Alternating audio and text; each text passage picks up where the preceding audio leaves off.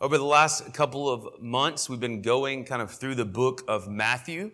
And so this morning, we're going to pick up where we left off last week. And so in case some of you were not here last week, or just as a reminder, I kind of want to catch us up. We come in our journey through the book of Matthew into the final week of Jesus' earthly ministry.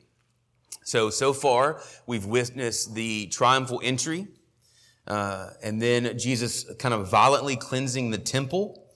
And then he begins healing and teaching in it. He comes back the next day where he is confronted by a group of religious leaders made up of Pharisees, elders of the people, and scribes. We said last week, most likely this was a representation of the ruling council of the Jews, the Sanhedrin. And so this conversation centers on the issue of his authority to do the things he has been doing over the last couple of days. So after turning the question from where did his authority come from to whether they could tell the difference between heavenly and earthly authority, Jesus gives them a parable about two sons and their response to authority to their father. This is what we looked at last week, right? You have a son that says he will not go, and then he goes. And then you have a son that says he will go, but does not. And so he applies that to their refusal to recognize John the Baptist's ministry. And after doing that, he gives them another parable, commonly known as the parable of the tenants. And that's where we are this morning. Maybe your Bible says the parable of the wicked tenants or something along those lines. But this is the parable that Jesus gives. And by far, this is the most allegorical parable we've looked at so far in Matthew. And what that means is that every detail of this parable is important. Every detail relates to a portion in the real world. Now, a lot of times in parables, we are careful to find the main point and not read too much into the details. We realize that Jesus is telling a parable or story with a main point. And so, for example, I talked about this with somebody this week, talking about this parable of the two sons. The point is easy to see. The one who truly obeys is the one who does the will of the Father, not the one who says he will. So we do not dig deeper looking for further meaning in the identity of the two sons, or what one's rebellion means for his sonship, or in the fact that Jesus uses a vineyard over a field, not in the details of the statement, go work in the vineyard today. Many times, if we try to push too much on the parable, we'll miss the forest for the trees, right? We'll get so wrapped up in the details that we miss the point. And so I always stress in parables that there's one point, that we try to find that point. But on this particular occasion, as one of the few of the last parables Jesus uses, he fills it with details that help us understand it better. Almost every detail is both important and key to our proper understanding of what Jesus is saying. It serves as kind of an overview of God's dealing with his people from a prophetic view. And so Jesus is going to talk to kind of through the idea of prophets, the way that God has dealt with his people. And so all of this, of course, will become evident as we make our way through the parable. So if you have your Bibles open there now, Matthew 21. But before we get to it, we have to ask, why did Jesus give this parable in the first place, right? He gives the parable of the two sons, illustrating their failure to recognize the authority of John and the hypocrisy in their speech versus their lives when it comes to obeying God. With one parable, now he gives another parable immediately following the first. And so what I wrote is Jesus seemingly wants him to understand that failing to respond to the authority of John and now himself is bigger than the rejection of these individuals. Jesus is going to illustrate through this parable that rejection of their authority is rejection of the kingdom of God, which, as we will see, has dire consequences for these religious leaders as well as those under their spiritual leadership. Now, far from being just an historical lesson, right, where we're going to learn about this interaction between Jesus and these Pharisees, this is a warning for us as well. If there were consequences for their rejection of the kingdom, we should make sure that we are not rejecting it as well. So my prayer today is, as we better understand in Jesus' condemnation of their rejection, we will also be able to answer the question, why does anyone reject the kingdom of God? And so with that question in mind, I'm going to give you this morning 3 failures that contribute to the rejection of the kingdom. So let's get into the text this morning, Matthew 21, verse 33. And we're going to read through the whole thing, and then we'll go back. Hear another parable. There was a master of a house who planted a vineyard and put a fence around it and dug a winepress in it and built a tower and leased it to tenants and went into another country. When the season for fruit drew near, he sent his servants to the tenants to get his fruit. And the tenants took his servants and beat one, killed another, and stoned another. Again, he sent other servants more than the first, and they did the same to them. Finally, he sent his son to them, saying, they will respect my son. But when the tenants saw the son, they said to themselves, this is the heir. Come, let us kill him and have his inheritance. And they took him and threw him out of the vineyard and killed him. Jesus transitions to a question. When, therefore, the owner of the vineyard comes, what will he do to those tenants? They said to him, he will put those wretches to a miserable death and let out the vineyard to other tenants who will give him the fruits in their seasons. Jesus said to them, have you never read in the scriptures, the stone that the builders rejected has become the cornerstone? This was the Lord's doing, and it is marvelous in our eyes. Therefore, I tell you, the kingdom of God will be taken away from you and given to a people producing its fruit. And so let's stop there for a moment. That is our text. That is the parable that Jesus tells and then applies it with that verse 43. Therefore, because of these things, I tell you, the kingdom of God will be taken away from you and given to a people producing its fruits. And so with that before us, I want to show you the first failure that leads to rejection of the kingdom. If you're taking notes, write this down. We reject the kingdom of God when we fail to understand who it belongs to. And so there's such a simple statement, but as we look into the parable, we see this is exactly what led to their rejection. In the parable, the tenants rejected the owner's attempts to collect what is due to him because they have a distorted view of ownership. In their minds, the owner is gone, and Luke says as a detail that he's been gone for some time. And so I think the idea, I was reading a commentary, that it would take up to about 5 years for a fresh planted vineyard to produce enough fruit to have a crop. And so he has been gone for some time. And in the meantime, they have been working this land day in and day out, and therefore they think it belongs to them. And if he will not recognize it, they will take it by force. And so he sends his servants, and they rebuke them and repel them, and they kill them one by one, refusing to give up 1 ounce of the wine produced from this vineyard. Now, it's easy to look at them and scratch our head, isn't it? Like, didn't they know what they were signing up for when they leased the vineyard? I mean, doesn't the master have a right to get what is due him? Shouldn't they have to pay for their occupation of, use of, and benefits from the vineyard? Like, this doesn't make a lot of sense. But if we stop and think, doesn't this really resonate with each one of us? Have we never been tempted to desire something that wasn't ours? To take something, to think we deserve something, have a right to something that's not necessarily ours? Hasn't this been the problem from the beginning? All the way back to Adam and Eve, right? God placed them in his garden, gave them access to all of his resources, save one. And with just a little push, they began to act like owners. They took from what was not theirs, but was rightfully God's. And because of it, he put them out of his garden, right? They got confused about who was the owner there. And so they began to do as an owner would and take what they wanted. And so, listen, this was part of the first rebellion, assuming usage equals ownership. Those two things are not the same. I'm going to show you by a little illustration. How many of you, if I said, and don't do it because we're Baptists, I don't want anybody to think we're Pentecostal, right? Raise your hand if you own a car. Many of you would raise your hand, right? If I said, how many of you own a house? Many of you would raise your hand. But if we push that question a little further, some of us would have to put our hand down. Why? Because we leased a car. Because we financed a car. Because we have a mortgage on our house. See, we don't own the car at all. We don't own the house at all. The bank does. Our lenders do. But we don't like to think like that, do we? It's my car. I can do with what I want to. I can add things to it. I can drive it where I want. It's my house. I can decorate it and use it how I want. But listen, who owns it? And if you have any questions, stop paying the note and see what happens. Right? See, we equate usage with ownership. And that is the first mistake that these men made.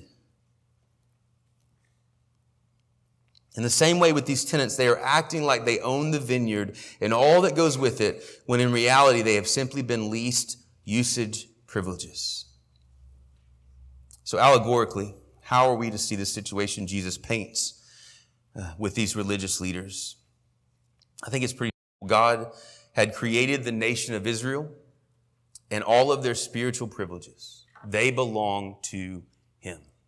He called them out of Egypt. We saw in our Isaiah 5 this morning, He called them out of Egypt and planted them and gave them everything they needed. This is represented in the work the master does before he leases it. He plants the vineyard. He puts a fence around it. He dug a wine press in it. He built a tower in it. Literally gave them everything they needed to be successful and to produce the wine from the vineyard, right? Everything they needed, and protection and a way to look out over the vineyard. He gave them everything. In a similar way, God had called Israel to Himself. He had given them the law. He had given them the prophets. He had given them the tabernacle system. And all of that had done was God's work establishing Israel as His people. He owned it all. But as you read the Old Testament, that is not the way they responded to God, is it? Time and time again, they acted as if they owned themselves. And they could do in the temple what they wanted to do. They could do to each other what they wanted to do. And they equated the usage that God gave them with ownership. They began acting contrary to the call. And so this is what God did. He sent prophets to call them back to Himself. He raised up judges to call them back to Himself. And time again, they rejected and sometimes killed the prophets. So you're seeing the parable play out before you. They began acting like their religious and spiritual privileges were their own and not as belonging to God. This is what Jesus is condemning. They were failing to understand that they belong to God, that their religious system belonged to Him, that He was working among them in men like John the Baptist and now Jesus. Because they were so convinced of their ownership, they failed to recognize the actions of the true owner. He sent John the Baptist, He sent His Son. And because they were so convinced that they owned the system, that they ruled the system, that they were the ones in charge, they failed to recognize when the owner acted. This is the parable. So what does this mean for us today? The church belongs to Jesus. All of our spiritual privileges and blessings ultimately belong to Christ. He is the obedient Son. He is the one who kept the law. He is the living God. He is Emmanuel, God with us, right? It is Jesus that owns the church. But if you want to go further, He is the creator of it all. We live and breathe and work because He enables us to. But some of you are in danger of rejecting the kingdom of God because you feel like you own your life. That is to say, because you have been given usage privileges, as it were, that you are your own. The Bible says, especially for those that have come to saving knowledge of Christ and have been brought into the church, you do not belong to yourself. You belong to Christ because you were purchased with a price. So if nothing else, Christians, you have to understand that you do not own yourself. You're owned by Christ, and everything you have is His. But listen, even non-believers, even people that have not come to Christ, listen, the Bible also says that every man and woman will be brought before God to stand before Him and give an account of the way that they spent their lives. If that doesn't imply ownership, I don't know what does. We will all stand before the rightful owner one day and give an account for how we spent what He gave us. And so listen, we reject the kingdom of God when we fail to understand who it all belongs to. That is the first failure, and that is what we see these men failing in. The second failure that leads to rejecting the kingdom is this. We reject the kingdom of God when we fail to receive its messengers. We reject the kingdom of God when we fail to receive its messengers. So in the parable, the house owner, the owner of the house, sends servants. In the parable, they're clearly the prophets of God that God has sent to his people. Men like Isaiah and Jeremiah, men like John the Baptist, sent to call his people back to himself, to remind them of his ownership and call them to obedience. This was the call of the prophets. Come back to your rightful owner. Come back to obedience, right? John the Baptist came on the scene decrying, repent, right? The kingdom of God is at hand. Calling back to obedience, back to Jesus or God. And just like in the parable, the nation rejected prophet after prophet. We could go through all of the examples, but I believe Jesus sums it up later in Matthew when he laments over Jerusalem, the center of the nation of Israel, the heart. He says in Matthew 23, "O Jerusalem, Jerusalem, the city that kills the prophets and stones those who are sent to it.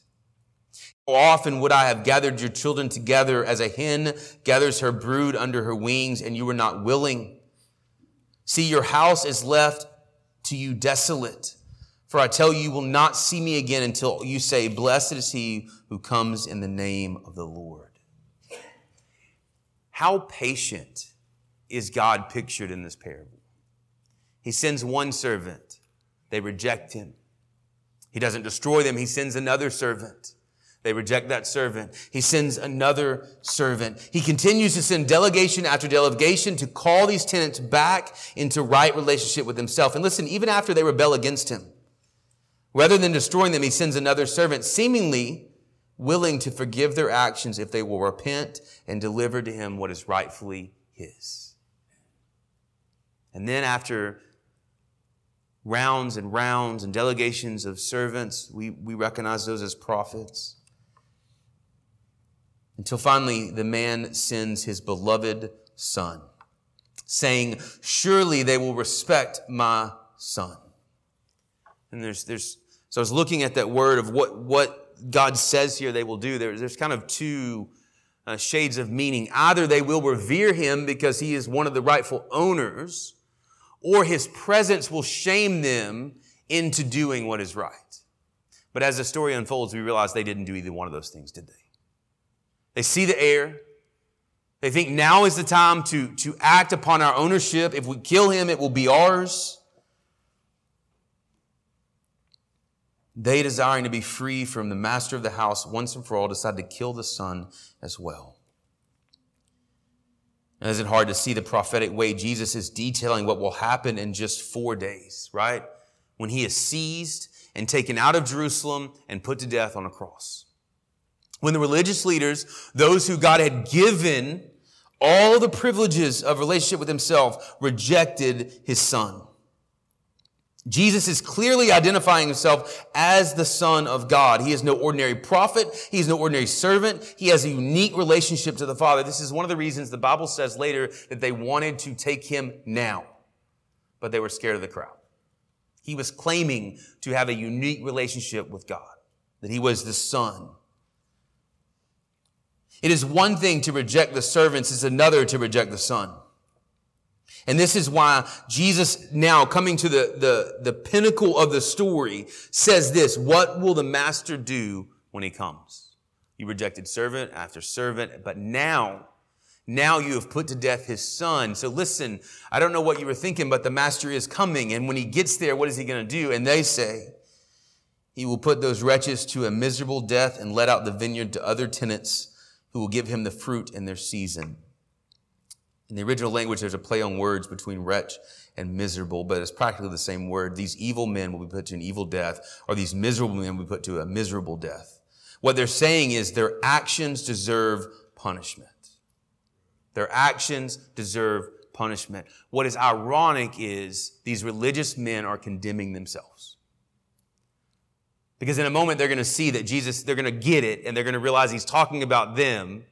And just like David before the prophet, when Nathan says, thou art the man, right? You're the one in the story that you just condemned.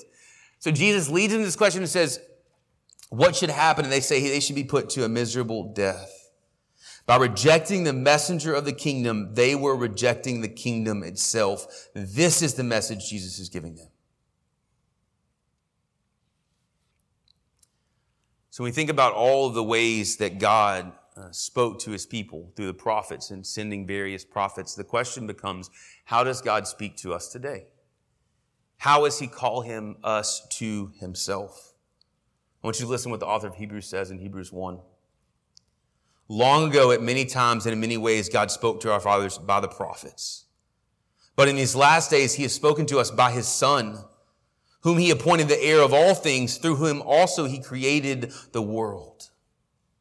So what is the implication for us today? It is the same that it was for these religious leaders. The Father, like the man in the parable, has sent his last messenger, his one and only Son. Reject him, and there remains no further messenger. There is salvation in no other name. Amen?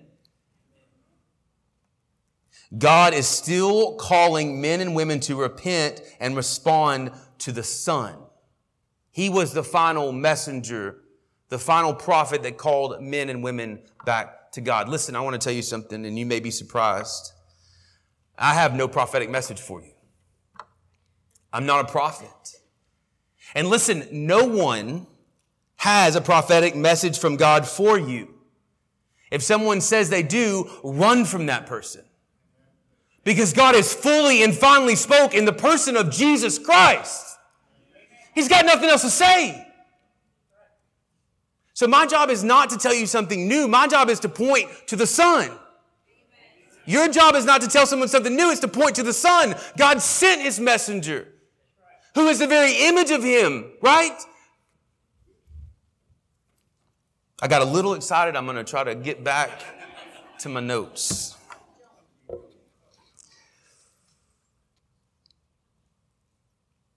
Anyone who gets the privilege to speak on behalf of the kingdom of God is to point to Christ as God's final message to the world.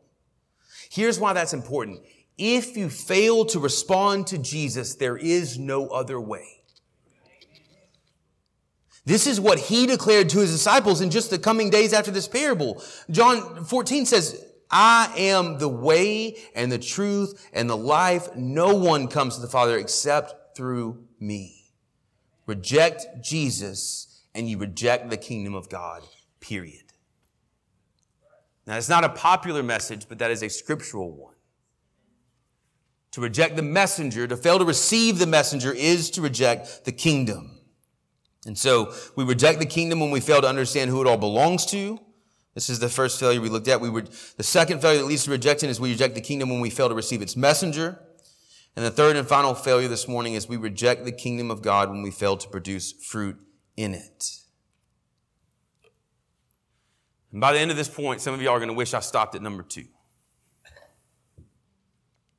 But the parable goes like the parable goes. Let's go back to it for a minute. They had everything they needed to produce fruit. Jesus, when he pulls this imagery, it's familiar to us because we just heard it read this morning. Roger read Isaiah 5, 1-4, where the Lord is pictured as taking a vine out of Egypt and planting it in a vineyard and clearing the way and making a fence and guarding it and putting up a watchtower and digging a winepress and giving them everything they needed to produce fruit. But it goes on in Isaiah 5:7 that says, for the vineyard of the Lord of hosts is the house of Israel, and the men of Judah are his pleasant planting. And so in case we're confused, Isaiah says, no, the vineyard is God's people, the kingdom, and the vine is his people. And so this is what it says. God came looking for justice in his vineyard, but behold, bloodshed. He came looking for righteousness, but behold, an outcry. The similarities between this prophetic word and Jesus' parable are obviously striking. God had given his people everything they needed to produce fruit. So what does he look for? What does he call fruit? The Bible says he looked for justice and he looked for righteousness. And these twin fruits may be summarized by right treatment of others and righteous acts. Essentially, he looked for an obedient people that reflected their God in their spiritual fruit, and rather he found oppression and chaos. He came to his vineyard, the one that he had planted, and he had hedged up, and he had given everything, and he expected to find good grapes. The Bible says he expected to find righteousness and justice. And what he found was the people had not produced fruit consistent with what God had provided for them. I mean, we get this, right? Like if we prepare the ground and we cultivate it and we plant good seed, we do not expect to come back to a poisonous fruit or thorns growing where we planted good seed, right? Because we gave it everything it needed to produce good fruit.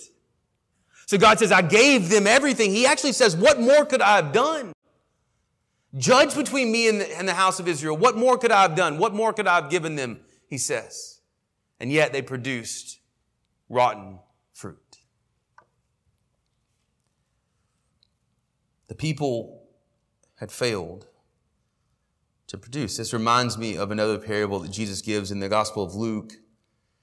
He tells this parable. He says, a man had a fig tree planted in his vineyard, and he came seeking fruit on it, and he found none.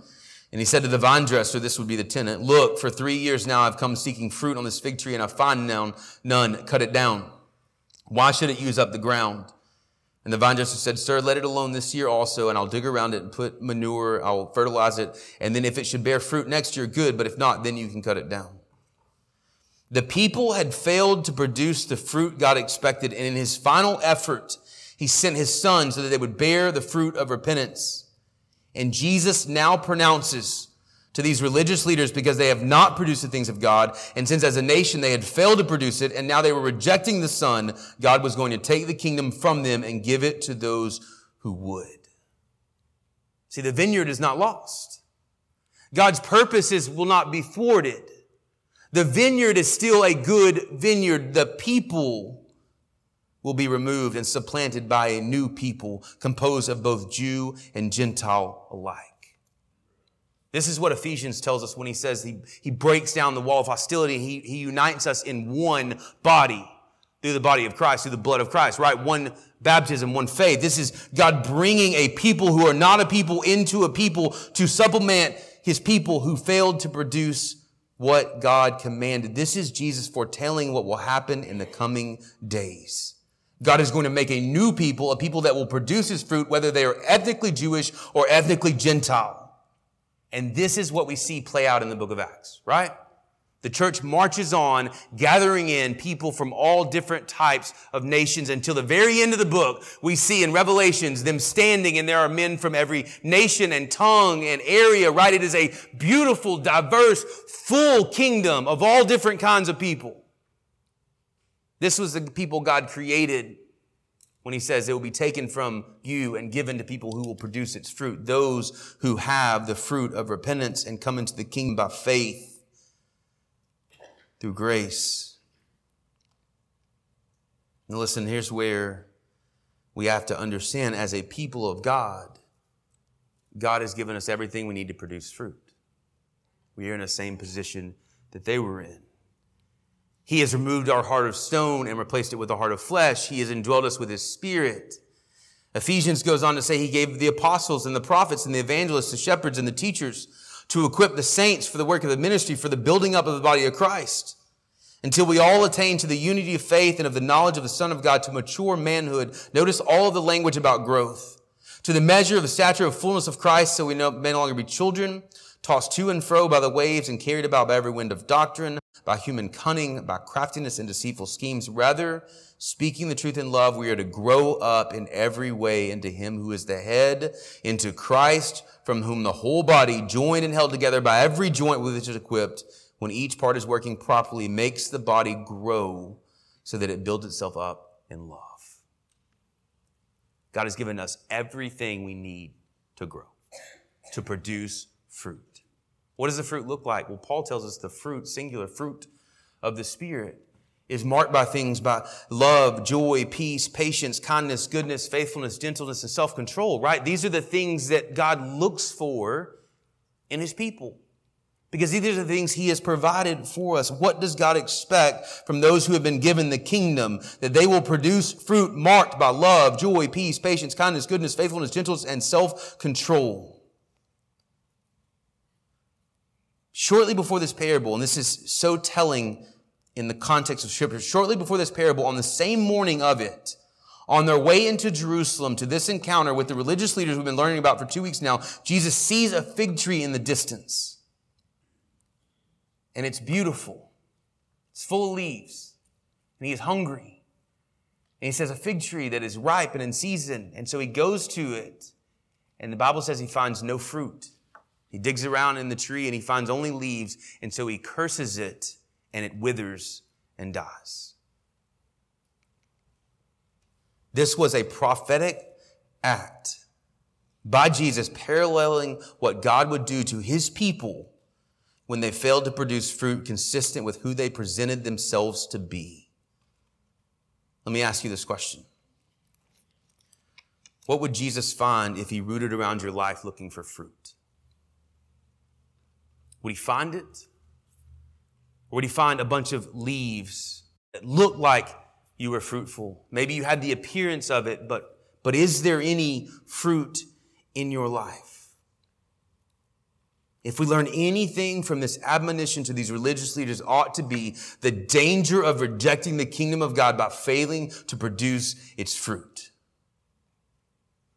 The Apostle Paul picks up on this warning in Romans 11 when he warns those in the church not to become proud, not to become arrogant, but to be reverent towards God, who is able to graft in those who come to him through faith and remove those from his tree who lack it. The point is not to presume that you are in the kingdom because you are connected to the church in some way. Because you grew up in it, because your family is in it, because you visited it, that you were somehow part of it. What is the distinguishing factor for someone in the kingdom of God? The production of fruit. Indeed, Jesus says if you are connected to him, you will produce fruit, right? Those connected to the vine can't help but produce fruit. So the evidence of our connection to Jesus is the production of fruit.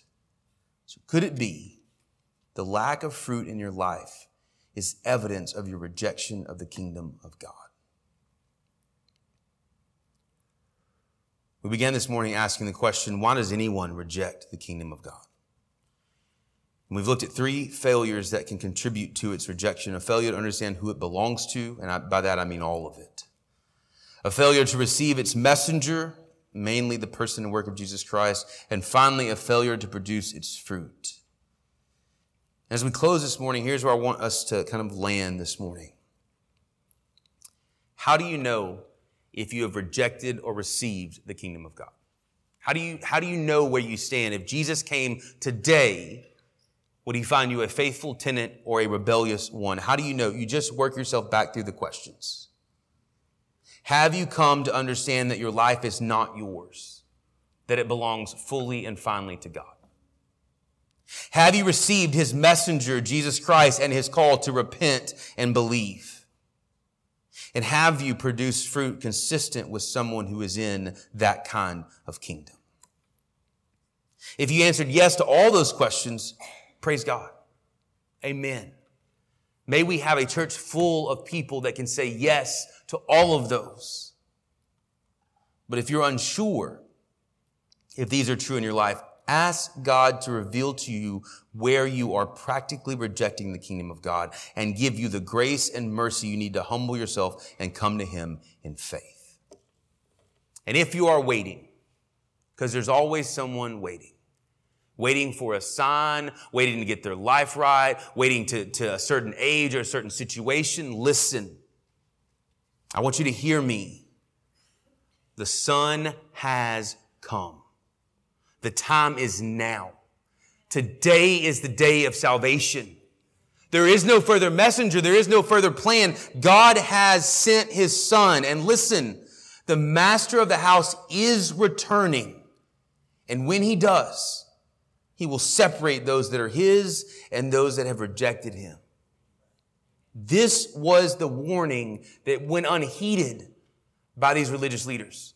They continued in the rebellion. May it not go unheeded here this morning. Let us pray.